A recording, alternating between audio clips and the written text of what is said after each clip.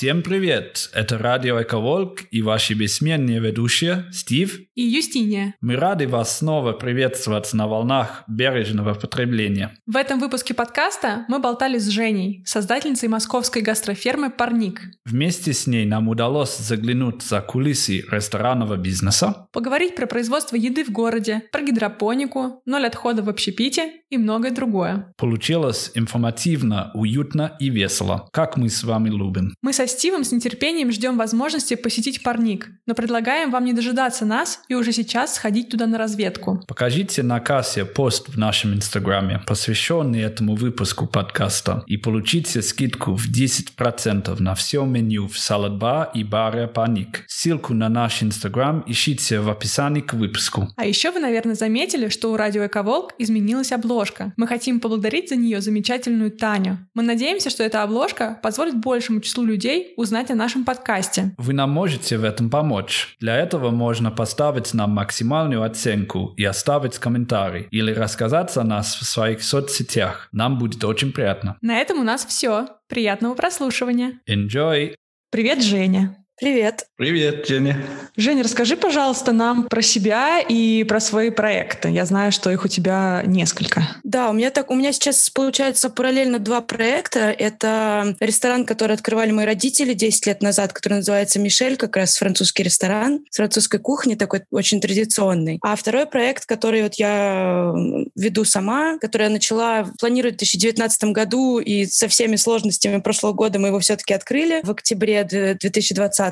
Он называется «Парник». Это гастроферма, где объединены 10 разных резидентов. У нас есть свой собственный бар. И самая главная наша история — это то, что мы выращиваем растения на гидропонике. В основном салаты и пряные травы, но и экспериментируем немножко с овощами в том числе. Мы, собственно, поэтому здесь и собрались. Но мы хотели бы немножко больше про тебя узнать, вообще про твой путь и как ты к этому пришла. Понятно, что родители повлияли, но чуть-чуть поближе тебя узнать. Да, у меня очень странный такой путь прихода, мне кажется, к ресторанной истории. Я изначально училась на искусствоведа в Париже и собиралась продавать искусство. Сначала это были древние вазы китайские, потом я пришла постепенно к современному искусству, к русскому современному искусству. А потом как-то так все получилось, что я вернулась в Москву. Изначально я начала заниматься тоже культурными проектами всяческими и открыла свой первый проект, который назывался Untitled. Это одновременно был бар и арт-пространство. То есть мы проводили там всевозможные ужины, перформансы, хэппенинги, где как раз еда и искусство,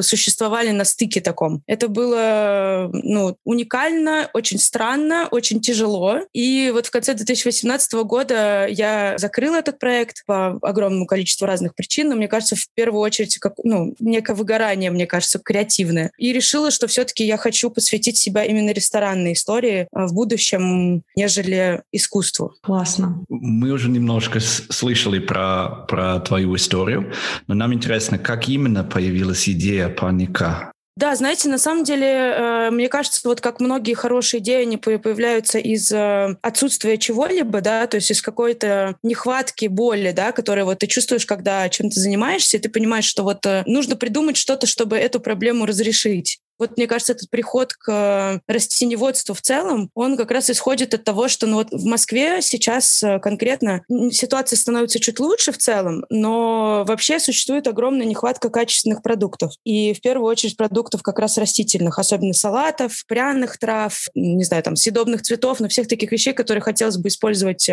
которые имеются в легком доступе в Европе, например. А у нас это всегда привезенные откуда-то издалека продукты, которые в процессе теряют свои свойства, как вкусовые, так и полезные. И мне в первую очередь хотелось наверное, разрешить эту проблему, потому что я видела огромное количество постоянно, салата, который выбрасывается, потому что он начинает перегнивать в баках, в которых он хранится. Цены, которые от сезона вырастают, огромные становятся. Плюс ты понимаешь, что это все везут откуда-то непонятно откуда, ты не знаешь, как это выращивалось, что было с этими растениями, пока они приехали. То есть в целом их, скорее всего, собрали недоспелыми, они в процессе еще переезда подъезда, там, с фруктами, овощами они продолжают спеть, но с салатами, с многими, они начинают умирать. Например, со спаржей такая же история. Когда она к нам приезжает, по сути, она уже доживает свою жизнь, и мы едим практически испорченный продукт. Естественно, вкусовые его качества очень сильно отличаются. Тут совокупность факторов. Одновременно вот это пространство, в котором сейчас находится парник, оно существовало уже как фудмаркет до этого, и мне хотелось его взять и развить в что-то новое, потому что там все, что было построено, сделано, все концепции, которые там существовали, они были очень, скажем так, старомодными, изжившими себя. Я сначала думала просто посадить в грунт, в ящики, там на стенах, как-то подсветить растения, потому что это изначально совершенно не мое. Я изначально не сетифермер, и абсолютно ничего в этом не понимала. Сейчас я начинаю потихоньку в этом разбираться, реально потихоньку, потому что есть люди, которые занимаются этим 20 лет, 30 лет, и у них, конечно, совершенно другой опыт, но вот так сошлось все, что мы одновременно, пока я планировала этот проект, я начала искать совета, у кого-то. То есть людей, которые вообще мне могут подсказать, как это сделать в закрытом помещении, что-то вырастить. И я встретилась с Владиславом Тереховым, который основал компанию Гролли по выращиванию на гидропонике. И мы с ним совместно сделали вот эту технологичную, получается, часть. Там тоже было много челленджей, потому что изначально эта технология все-таки рассчитана для промышленных масштабов, то есть там совсем другие вводные данные. Тогда как внутри ресторана это должно содействовать с пространством, в котором есть люди, которые могут там что-нибудь потрогать, оторвать, поломать. И вот мы с ним примерно полгода разрабатывали, как адаптировать эту технологию под ресторанное пространство. Это первый пример в Москве такой или такое уже есть где-то? Пряные травы и микрозелень в гидропонике используются уже достаточно долго, может быть, там около 5 лет. В разное время, в разные проекты. У Новикова, например, в ресторанах он внедрял вот эти боксы по выращиванию. Но вот в таком масштабе, что именно мы выращиваем взрослые растения, это первый проект, да. То есть в основном все-таки все ограничиваются выращиванием микрозелени и пряных трав. Но на самом деле в этом есть экономическая логика, скажем так. Просто нам размеры нашего пространства позволяют установить достаточно большое количество этих модулей и выращивать достаточно большое количество растений, чтобы это было нам рентабельно. Тогда как в основном в ресторане нету пространства, чтобы внедрить технологию в таком масштабе. Поэтому обычно ограничиваются, что на кухне стоит такой модуль. Они бывают разные, закрытые, открытые, с разными системами, в которых выращивают в основном травы и микрозелень. Я пытаюсь себе представить пространство. Я видел фотки в интернете. Но первый вопрос, чтобы я лучше представил себе все это. Что это за площадь? Это большой склад или зал? Представь себе фудкорт в торговом центре, но только в торговом центре это немножко фастфудная история, а у нас она чуть более ресторанная. Мягкие сиденья, укромные уголки всяческие. Но в любом случае принцип остается, что это самообслуживание. Есть 10 резидентов, 10 корнеров, таких как отдельных кухонь со стойкой, к которой ты подходишь, делаешь заказ. Получается, где-то половина пространства занята вот этими как раз кухнями самими. А остальное пространство — это гостевой зал со столами, диванами. У нас такое большое остекление идет по периметру. И у нас есть отдельный зал, где как раз находится наш салат-бар, где мы готовим полностью из наших растений. Там стоит один большой модуль, вот этот для проращивания. Это как таких 2 стеллажа, сейчас я тебе скажу, 4,5 метра на 2,60 в высоту. Как подробно. Снизу... Да, извините. Снизу спрятаны вся технология, то есть это растворный узел, это баки с водой, компьютерная система, там насосы всяческие, а сверху растут растения. То есть это как такие полки, стеллажи, на которых растут растения. И дальше по периметру всего зала, где остекление, там в окнах тоже висят модули для выращивания. Получается такое, как круговое движение, то есть можно ходить по кругу. Я никогда не описывала словами пространство, это очень сложно. Вот это век пандемии, понимаешь, мы бы с удовольствием приехали, и у вас бы там подкаст с вами записали, но мы не можем, так что приходится... Да, обязательно. Да, я буду вас очень ждать в гости. На самом деле, в 2 словах, это как будто как маленькая улица, где много маленьких-маленьких кафе, там в Азии, например, вот так вот. Можно вот так себе немножко представить, что ты заходишь как бы в помещение, но у тебя по одной стороне посадка и окна, а с другой стороны такие маленькие ресторанчики. Слушай, а пока мы, кстати, не забежали так прям очень далеко вперед, ты можешь быстро сказать адрес, чтобы слушатели, они прям уже могли начать туда идти и слушать подкаст? Да, с удовольствием. Кузнецкий мост, 20. Очень просто. Прямо около метро Кузнецкий мост в самом центре Москвы. Класс. И по поводу процесса. Все коноры берут прям все зелень из парника. Во-первых, мы не сможем вырастить все. Прям вот я вам сразу скажу, это я не буду приукрашивать. Чтобы обеспечить вот такое количество, получается, ресторанов в одном месте полностью продуктами, это нужно выстраивать ангар где-то все-таки в, хотя бы какой-то промзоне, да, пусть это будет не так далеко, чтобы избежать вот этих перевозок. Но в любом случае основная часть проращивания должна происходить где-то в другом месте, потому что в таком количестве ресторанного пространства это все внедрить невозможно. Мы полностью обеспечиваем салат-бар, салатами и пряными травами, а овощи, опять же, мы выращивать не можем. То есть мы выращиваем по чуть-чуть немножко помидор, там перцы чили, сейчас мы посадили огурцы, но, опять же, объем такой, который нужен для полностью обеспечивания, мы не сможем сделать. Это, да, понятно, тем более это хорошо, что я спросила про адрес вовремя, потому что ясно, что на Кузнецком мосту ангар не обеспечишь себе. Но мы думали в какой-то момент взять какой-нибудь, может быть, чердак рядом, потому что подвалов там нету, старое здание, но у него нет подвала. Но, возможно, как вариант, можно было бы взять какой-то еще рядом чердак и добавить еще модули туда, тогда можно увеличить производство. Потому что плюс этой технологии, что она позволяет абсолютно, выращивать в абсолютно закрытых пространствах. Сейчас ваш сосед, бар «Чердак», если он еще существует, наверное, напрягся. Я, кстати, не знаю, мне кажется, там в том здании, кстати, все закрылось в этом году, к сожалению. Я знаю, что у тебя собирается задаваться очень разумный, логичный вопрос. Я хочу сначала задать очень дурацкий вопрос, просто по своему опыту в Европе. У вас не бывает никаких проблем с полицейскими, поскольку я знаю, что здесь бывает, что они ищут на вертолетах с помощью теплокамер. Тепловизоров, ага. Тепловизоров. Они ищут такие места, где все теплее, чем должно быть. И они думают, что выращивают там марихуану. Да. Не было такого.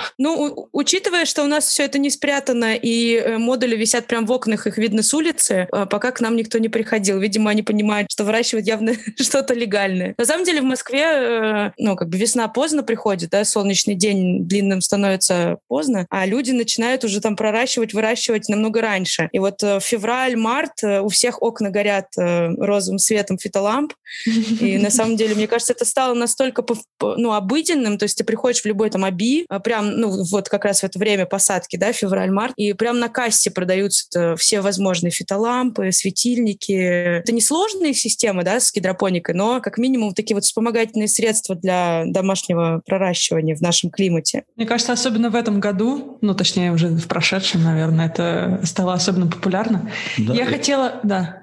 Просто я хотел сказать, что я знаю, что вопрос немножко дурацкий, но мне кажется, стоит развеять этот миф, поскольку часто ассоциируется выращивание под этим светом с марихуаной, но это не так. Это целая индустрия. Мне кажется, это какой-то западный взгляд. Ты думаешь? Не, на самом деле надо сказать спасибо гроверам марихуаны за то, что они столько много вложили в развитие этой технологии, потому что без них, возможно, что мы бы только еще через много лет получили такую технологию, которая на самом деле в будущем может помочь накормить людей, которые живут в регионах, где вообще ничего не растет, никогда, кроме какой-то там подножного корма совсем. Поэтому надо сказать им спасибо, я считаю. Мне кажется, назрел вопрос. Это не тот, который я хотела задать, но неважно, он назрел. Что такое гидропоника? Чтобы люди, которые нас слушают, и если они не очень в курсе, поняли. Потому что я, на самом деле, тоже... Я это слово, естественно, слышу очень давно, и все как-то мне казалось, что это что-то совершенно со мной не связанное, для меня недоступное, и я немножко опасалась даже изучения этого вопроса. Можешь рассказать паре слов? Да, как раз продолжение предыдущего вопроса очень логично. У нас чаще всего слово гидропоника ассоциируют с марихуаной, именно потому что в свое время, в какой-то период, как я поняла уже от отзывов многих людей, существовал сорт марихуаны в обиходе, который назывался гидропоника. И чаще всего у нас, в Москве, когда ты кому-то говоришь про гидропонику, все сразу говорят, в смысле? И тут ты начинаешь объяснять, что это технология. И слово гидропоника происходит от греческого гидро — вода и поника — расти, да, то есть это выращенное на воде, по сути. И все.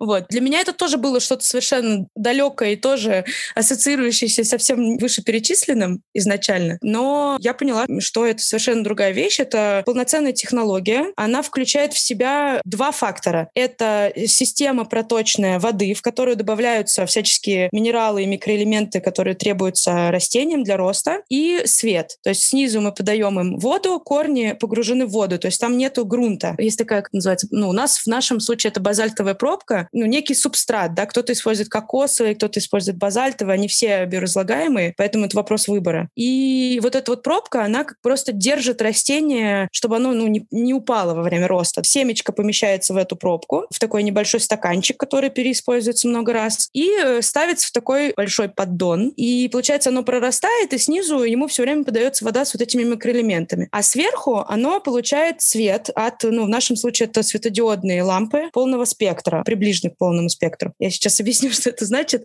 Вот если вы знакомы с фитолампами или на балконе горит розовый свет, долгое время считал, что растению в основном нужен красный и синий спектр для роста. Но со временем вот как раз Владислав, который устанавливал мне технологию, он какую же третью диссертацию написал на тему влияния как раз света на рост растений светодиодного и различных спектров. И сейчас именно, причем прорыв осуществляется практически каждый год, да, то есть если мы поставили лампы в прошлом году, в этом году уже есть лампы намного более технологичные, дают белый свет.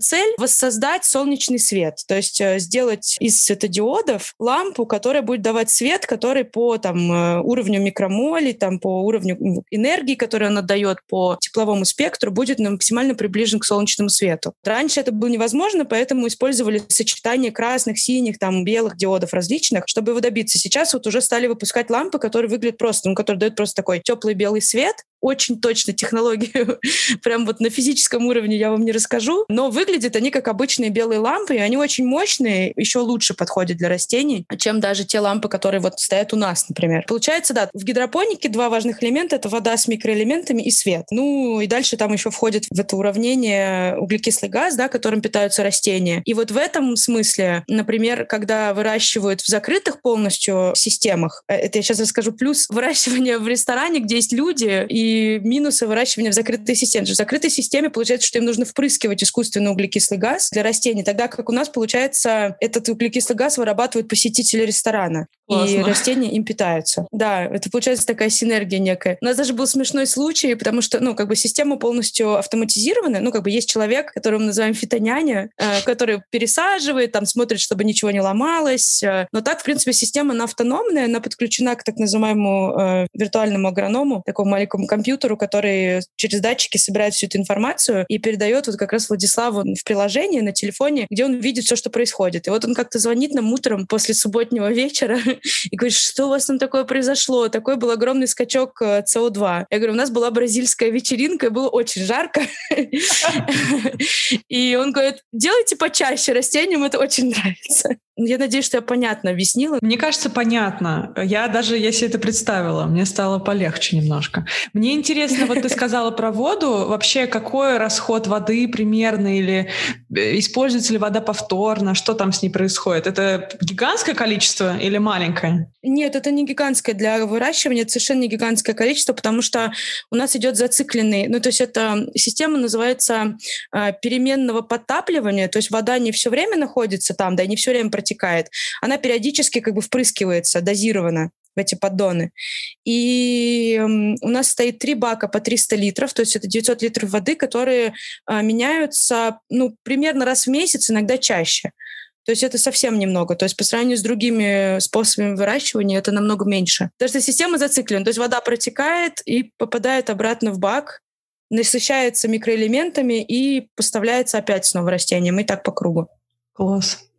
Женя, наверное, исправит меня, если я не прав, но я уверен, что я где-то прочитал, что на выращивание полного растения, используя гидропонику, используется всего лишь 10% воды по сравнению с обычным. Да. Я не знаю, честно говоря, прям точную статистику, но я вижу, сколько мы используем воды. Получается, нет потерь. То есть растение в себя впитывает то количество воды, которое ему нужно, а остальная вода возвращается, фильтруется. Она, получается, не уходит в почву, да, то есть она не уходит никуда мимо. Получается более экономично. Еще, как я поняла, достаточно быстрый происходит рост растений, потому что в грунте корни растут вниз, а здесь в гидропонике в основном растет все вверх, потому что все необходимые вещества растения и так получают. Им не надо искать. Да, им не надо искать ничего. Да, им не надо искать, да. Они, получается, как сказать, как на правильной... Я не люблю слово диета, но на таком ПП, в общем, на правильном питании все время находится.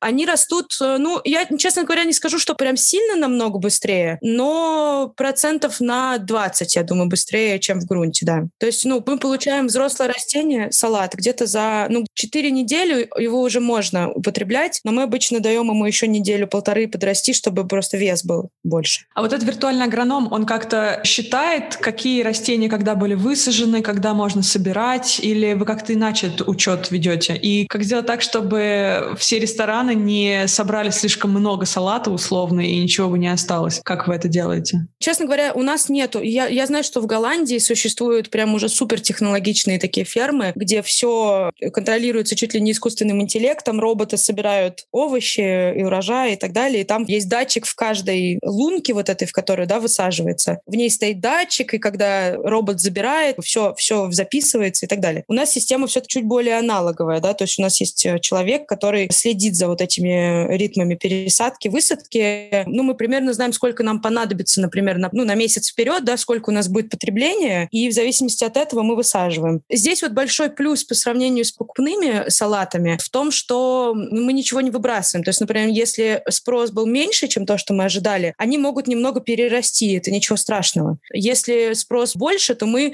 собираем их чуть моложе, да, и высаживаем взамен больше. Мы контролируем пока исключительно собственными силами, записывая, когда что было посажено, сколько употребляется в среднем и так далее. Но потерь у нас нет никаких. То есть все используется в еду.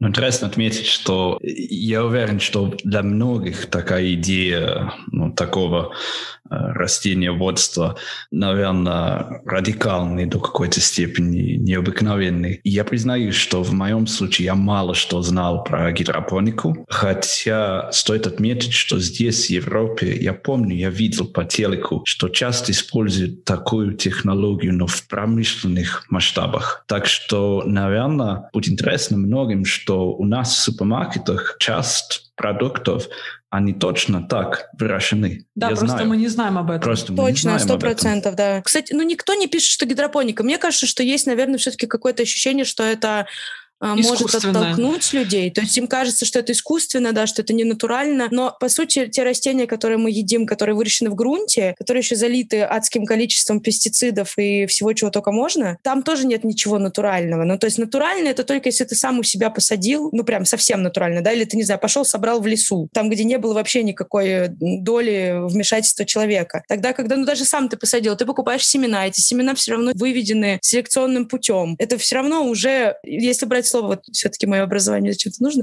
искусство, да, артифисель. То есть слово искусственное и слово искусство это происходит от слова сделанное человеком все-таки, да. И мне кажется, что, нужен, наверное, какой-то момент перехода, может быть, того, чтобы это стало более общедоступным. Есть в Подмосковье такой совхоз московский, большое такое тепличное хозяйство, которое, в принципе, кормит, особенно зимой, большую часть Москвы всякими вот этими растениями зелеными. Они перешли частично в прошлом году, тоже 2 года назад, получается, в 2019 году, на ту же самую технологию, которую мы используем у себя. Но это нигде не пишется. То есть они нигде не пишут о том, что это выращено на гидропонике, видимо, как раз потому что, есть какая-то ассоциация там с искусственным, с наркотиками, прочие какие-то коннотации. Наверное, их маркетологи боятся, что это снизит продажи каким-то образом. Но для них это точно очень сильно снижает стоимость выращивания. И на самом деле вот в этом году первый раз зимой были достаточно доступные бюджетные салаты и зелень. И не привезенные из Ирана. Это как в прошлом году я зашла во Вкусвилл, я его очень люблю. Но когда я увидела, что петрушка из Ирана, мне показалось, что это уже слишком. Ты упомянула очень быстро, Женя, пестициды. Мне кажется, стоит посвятить 2 минуты пестицидам, поскольку вы их не применяете, да? Потому что они не нужны? Да, мы не применяем, получается, никакие гербициды и пестициды, потому что мы не используем грунт. А в основном все вот эти вот там зараза какая-то, там болезни, микроорганизмы, они вводятся именно в грунте. Если нет грунта, то нету вот этой опасности, что растение будет заражено чем-то, и, следовательно, его не нужно ничем опрыскивать. То есть растение, его даже не надо мыть. Его можно прям взять из модуля и сразу использовать в употреблении. Ну вот, кстати, я помню, когда во время пандемии, во время самоизоляции, мы начали заниматься огородом. Нам так повезло, что у нас был выход в сад, и хозяева дома разрешили нам разбить огород маленький. И я помню, я собирала редиску, морковку, свеклу, мыла ее там из шланга в саду, и никак не могла понять вообще, как вот я, когда покупаю продукты в магазине, они такие чистые. Что их там, кто-то намывает, что ли? Их моют на фабрике, да, их моют. Но это вообще другая проблема. Во Франции, кстати, была кампания против этого. История про некрасивые овощи. По-моему, в Ашане или где-то они сделали стенд, где были овощи, которые вот не прошли селекцию. То есть там кривые, двойные, грязные, там слегка с какими-то пятнами. То есть они абсолютно имеют те же самые свойства, и как вкусовые, так и пользу, как и красивые овощи, но они не проходят вот этот вот контроль качества, который требует супермаркет. Но это отдельная проблема, мне кажется. Даже сделали комиксы с некрасивыми овощами. Да, есть очень прикольный комикс с некрасивыми овощами, точно. Да. А в швейцарских, кстати, супермаркетах некоторых даже на выходе, перед выходом уже стоят короба такие с некрасивыми овощами, и можно их купить. Но я имела в виду другое. Я имела в виду, что когда имеешь дело с овощами, выращенными в грунте, ты понимаешь, насколько их вообще реально сложно отмыть. И когда ты видишь какой-то прям супер чистый, там прям когда корни чистые в магазине, да, какой-то продукт, например, салат, то можно задуматься, и, наверное, скорее всего, он выращен на гидропонике, если он прям такой супер чистый. Салатами, вот то, что салаты продаются в горшочках, там прям сразу можно понять. То есть вы можете посмотреть, во-первых, видно в горшочке, есть, правда, системы, которые используют гидропонику, но при этом вот в сами горшочки все равно насыпают грунт. Да. Я не знаю, почему они так делают, но, наверное, это вопрос стоимости, скорее всего. Все же в больших масштабах всегда сводится к стоимости, потому что субстраты, скорее всего, более дорогостоящие, чем обычный грунт. Просто нужно что-то, что будет держать растения, поэтому вот они используют то, что проще, дешевле. Но, в принципе, в других местах я видела, да, когда чистые корни, и когда внутри находится как бы не земля, а такой, как сгусток чего-то, да, то есть это может быть, вот я говорила, кокос, базальт, там много разных вещей. В принципе, да, если у салата корни чистые, то это точно было выращено на гидропонике. Мы уже говорили про то, что часто мы видим гидропонику именно в промышленных масштабах. Так что хочется немножко неловкий вопрос задать, но приблизительно насколько дорого создать такой проект? Даже я бы спросила так, это идет в ущерб бюджету или все-таки это нормальные деньги, и это можно масштабировать и распространять? Когда открывается ресторан, есть определенный бюджет на открытие ресторанного пространства. В рублях это в миллионах рублей. 10 миллионов, 20, 30, 40, кто там сколько готов потратить. И каждый дальше расставляет свои приоритеты. Для кого-то, например, это какая-то дорогостоящая дизайнерская мебель. Там один стул может стоить 50 тысяч рублей, да? Для кого-то это технологичные какие-то вещи. Для третьих это пустить больше на рекламу. Этот бюджет все распределяют по-своему. В нашем случае, если взять стоимость как бы всего проекта, то мы абсолютно в рамках открытия, такого, потому что 390 квадратов — это для ресторанного пространства много, достаточно. В общем, на самом деле, если бы мы не потратили на эту технологию, то мы бы, наверное, потратили эти деньги на мебель или на какой-то декор. А получается, здесь у нас все в одном, потому что эти сами шкафы выглядят очень круто и красиво, и на их фоне все фотографируются. Как ресторатор мы все равно учитываем всегда вот эти все вещи, да, что человек должен прийти,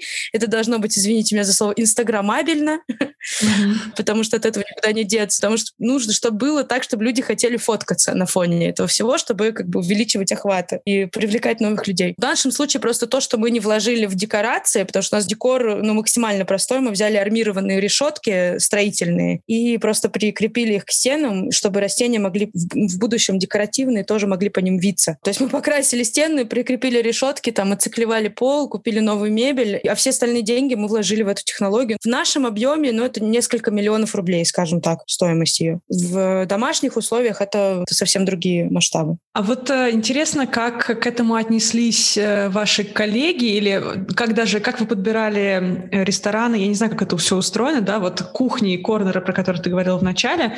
Кто-то отвалился, когда услышал про идею парника, или, в общем, наоборот, это показалось людям интересно? Какая была реакция и как они относятся к этому сейчас?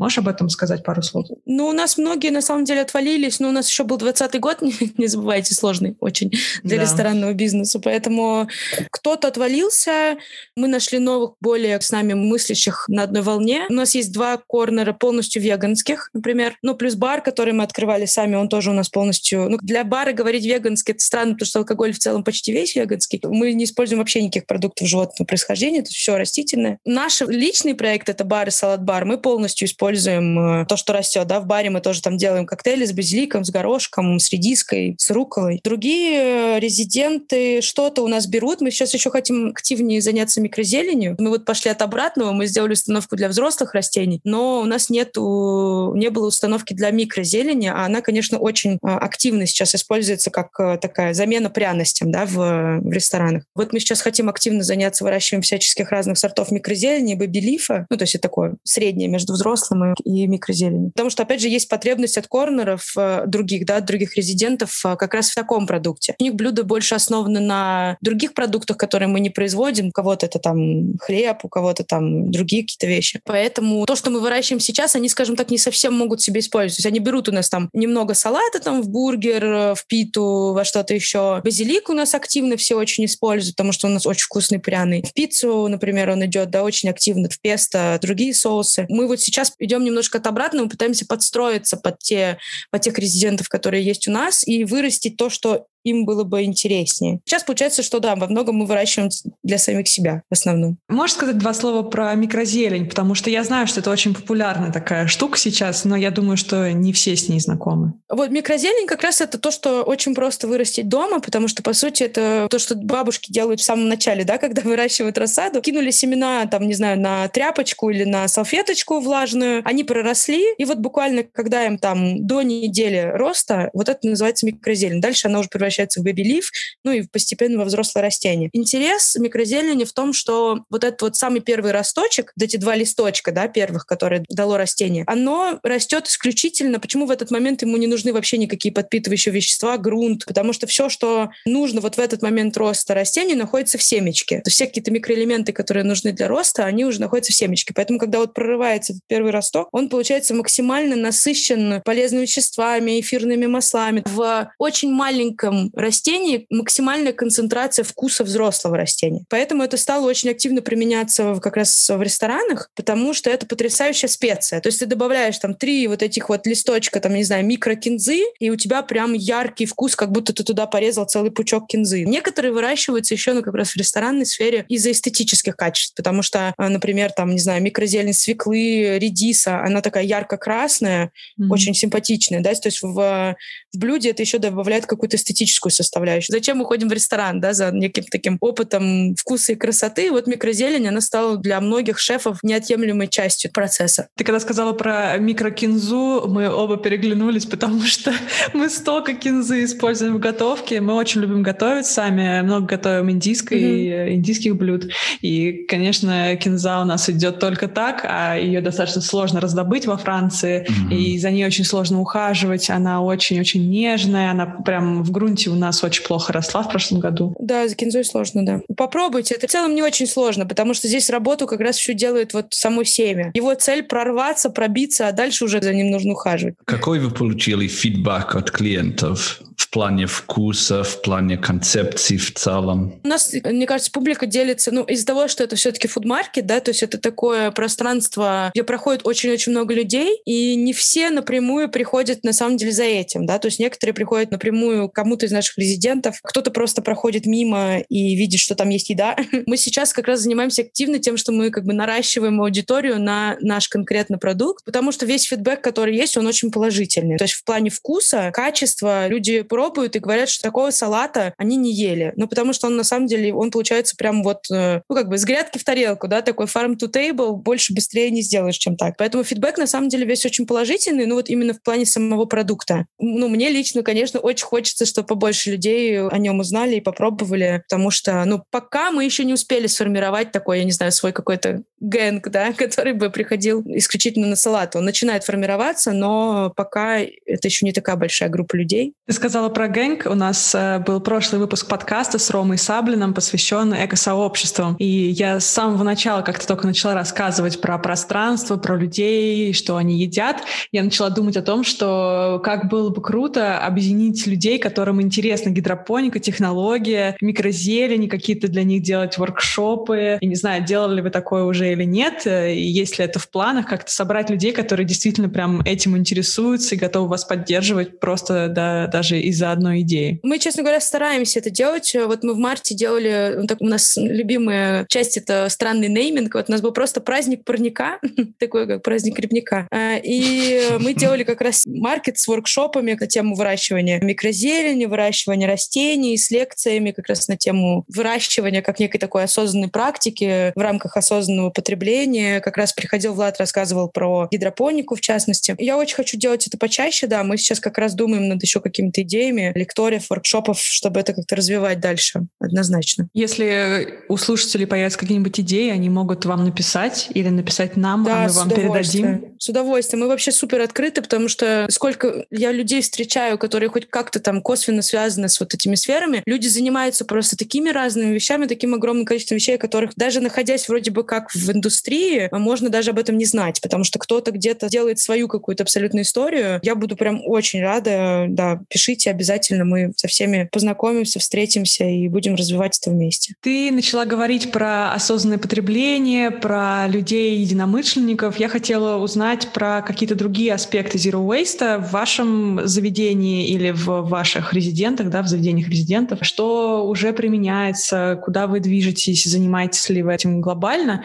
или нет? Расскажи, пожалуйста. Честно скажу, мы медленно продвигаемся в этой истории из практически Zero Waste. Просто в ресторане достигнуть Zero Waste, просто очень сложно. Сложно сделать так, чтобы это работало и чтобы это еще было не очень финансово затратно, потому что все-таки это бизнес, и эта составляющая, она куда не девается. У нас получилось это сделать в баре. У нас есть закупщик, который ездит на рынок, покупает там в свою тару полностью все там ягоды, все, что нам может пригодиться. Мы не покупаем ничего в пластике. Мы сдаем все стекло, в принципе, во всем пространстве парника. То есть мы все собираем в одну кучу в баре, и потом компания вывозит это раз в 2 недели. Чтобы избавиться, например, от пластика, потому что все газировки в больших объемах приходят всегда в пластиковых бутылках, мы установили свою установку для газирования, которая называется SodaStream. То есть мы сами варим все сиропы, даже тоник, да, например, мы варим сироп на полыни и лемонграссе, а потом его сами газируем. Вот эти баллоны с газом, они тоже перезаполняемые. У нас отходы сводятся к минимуму. То есть это там иногда, если у нас не получилось съездить на рынок, и нам пришлось пойти в магазин и купить эти злосчастные лаймы в индивидуальной упаковке. И органические отходы, остаются, естественно, в какое-то количестве, но их, опять же, не очень много. Опять же, в баре это намного проще. В концепциях ресторанных это становится чуть сложнее, потому что отходов больше намного производства. Вот опять же, когда у нас был праздник парника, я познакомилась с кучей интересных людей, и мы сейчас общаемся на тему переработки органических отходов в том числе. То есть они как раз разрабатывают технологию переработки органических отходов в корма для рыб. То есть они выращивают личинки. Вот еще очередная тема, которая всех так отталкивает, что, в переработке используются там мухи, которые едят мусор, производят личинки, но эти личинки потом можно использовать как корм, в том числе рыбам там и разным другим животным. Потому что это получается такой белок очень насыщенный, который хорошо используется в пищу. Здесь на самом деле очень много спорных моментов, потому что, например, для веганов это совершенно неприемлемый путь развития. То есть тут очень много сложностей. Ты как бы начинаешь с одной стороны пытаться сделать что-то лучше, упираешься в то, что это вредит чему-то другому. На самом деле всегда мы стараемся очень аккуратно общаться как раз с экосообществом, потому что в Москве, в частности, оно достаточно радикально настроенное, но даже внутри сообщества есть все равно разные ответвления. Для одних неприемлемо совершенно использовать продукты животного происхождения, но при этом их не особо волнует вопрос ресайклинга. Для других по-другому. Здесь столько разных граней, и это все еще нужно сочетать с тем, что это все-таки бизнес, и есть косты, и от них никуда не уйти, и поэтому мы на самом самом деле продвигаемся в этом деле достаточно медленно, но мы стараемся. Но мне очень интересно слушать всегда предпринимателей, потому что ясно, что есть какие-то идеалы, да, но это все идеалы, когда ты сидишь за столом и рассуждаешь с близкими о том, как было бы классно, если бы.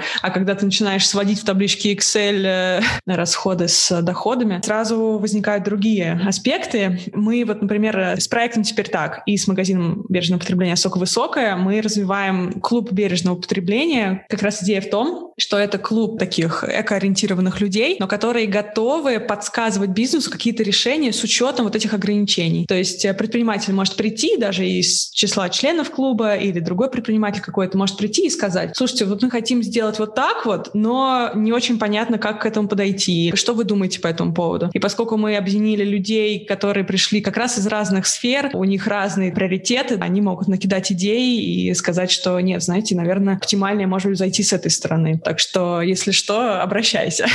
С удовольствием, да. Уже хочу со всеми познакомиться.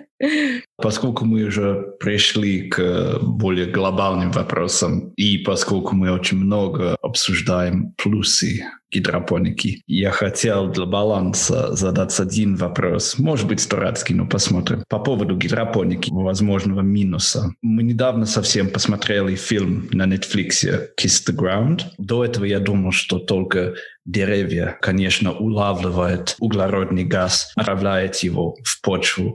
Это, конечно, очень классно для окружающей среды. Но в гидропонике нету такого, поскольку нету почвы. Так что я правильно понимаю, что гидропоника — это классная штука, наверное, подходит для городов, но в целом цель не в том, чтобы гидропоника заменила обычное сельскохозяйство. Однозначно. Гидропоника — это вспомогательный способ, именно рассчитанный на города и на регионы с условиями, которые совершенно не предполагают полноценное выращивание. Конечно, в регионах, где есть нормальный климат, где есть хорошая почва, где ты бросил семечко и серия оно само выросло, это совершенно не выход. Во-первых, это очень дорого. Обрабатывать поле будет дешевле, чем использовать гидропонику, в том месте, где это возможно. Но это однозначно решение для городов, особенно для больших городов, потому что, как мне кажется, это решает вопрос логистический в первую очередь, поставки свежих продуктов, и это позволяет использовать какие-то площади, которые сейчас не используются, да, то есть это могут быть промзоны, это может быть, не знаю, в моей голове идеальные здания, например, жилое, такое ЖК, это где там есть сервисные этажи, и вместо того, чтобы пустовать, какие-то подвальные, там, 3-й, 4-й подвал, куда ты уже даже машину не загонишь,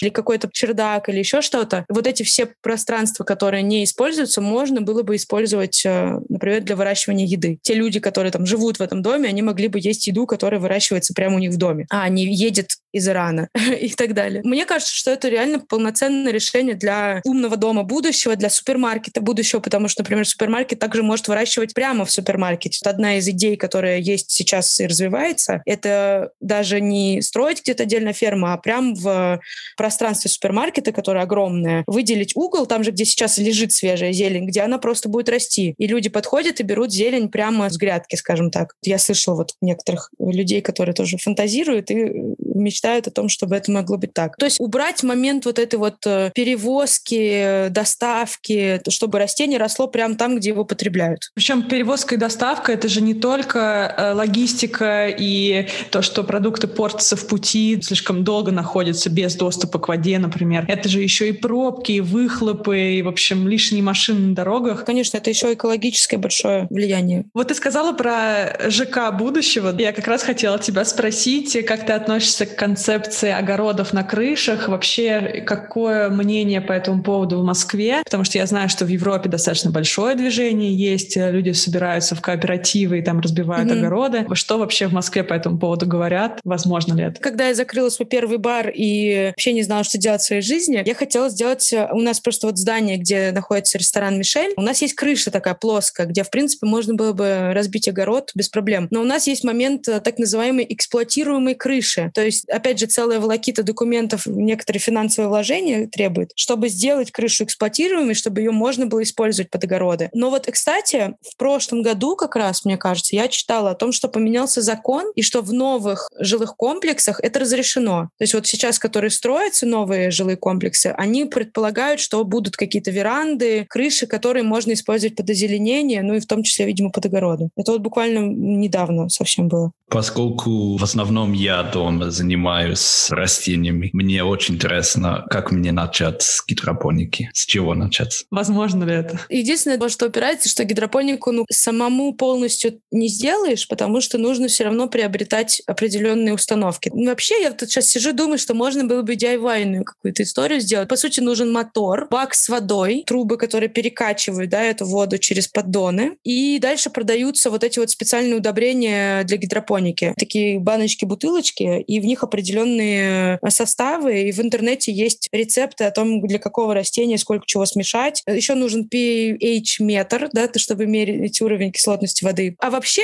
есть готовые установки, которые сейчас, мне кажется, производят просто все, кому не лень. От каких-то совсем маленьких, где серии... Вы не видели такие, где внизу живет рыбка, а сверху растет трава? Нет. И типа трава кормится от продуктов жизнедеятельности рыбки, которая живет внизу в аквариуме. С рыбкой мы точно не видели, но я помню, в кухонном магазине, где мы раньше жили, были такие комплекты для гидропоники дома. Акваферма или что-то в этом роде она называется. Должна сказать, что наши два кота заинтригованы аквафермой.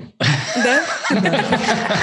Вообще не могу сказать, что доступно в Европе именно для домашнего использования. У нас очень много всего. Я ходила вот прямо перед пандемией на конференцию, которая называется «Сити Фермер», и там было представлено десятки людей, которые производят каждый то, во что не лень, свои формы технологии. У кого-то это какой-то капельный полив с использованием грунта, у кого-то гидропоника, но там прям можно было собрать, типа у одних купить там бак с насосами, у других купить удобрения, у третьих свет, у четвертых еще что-то.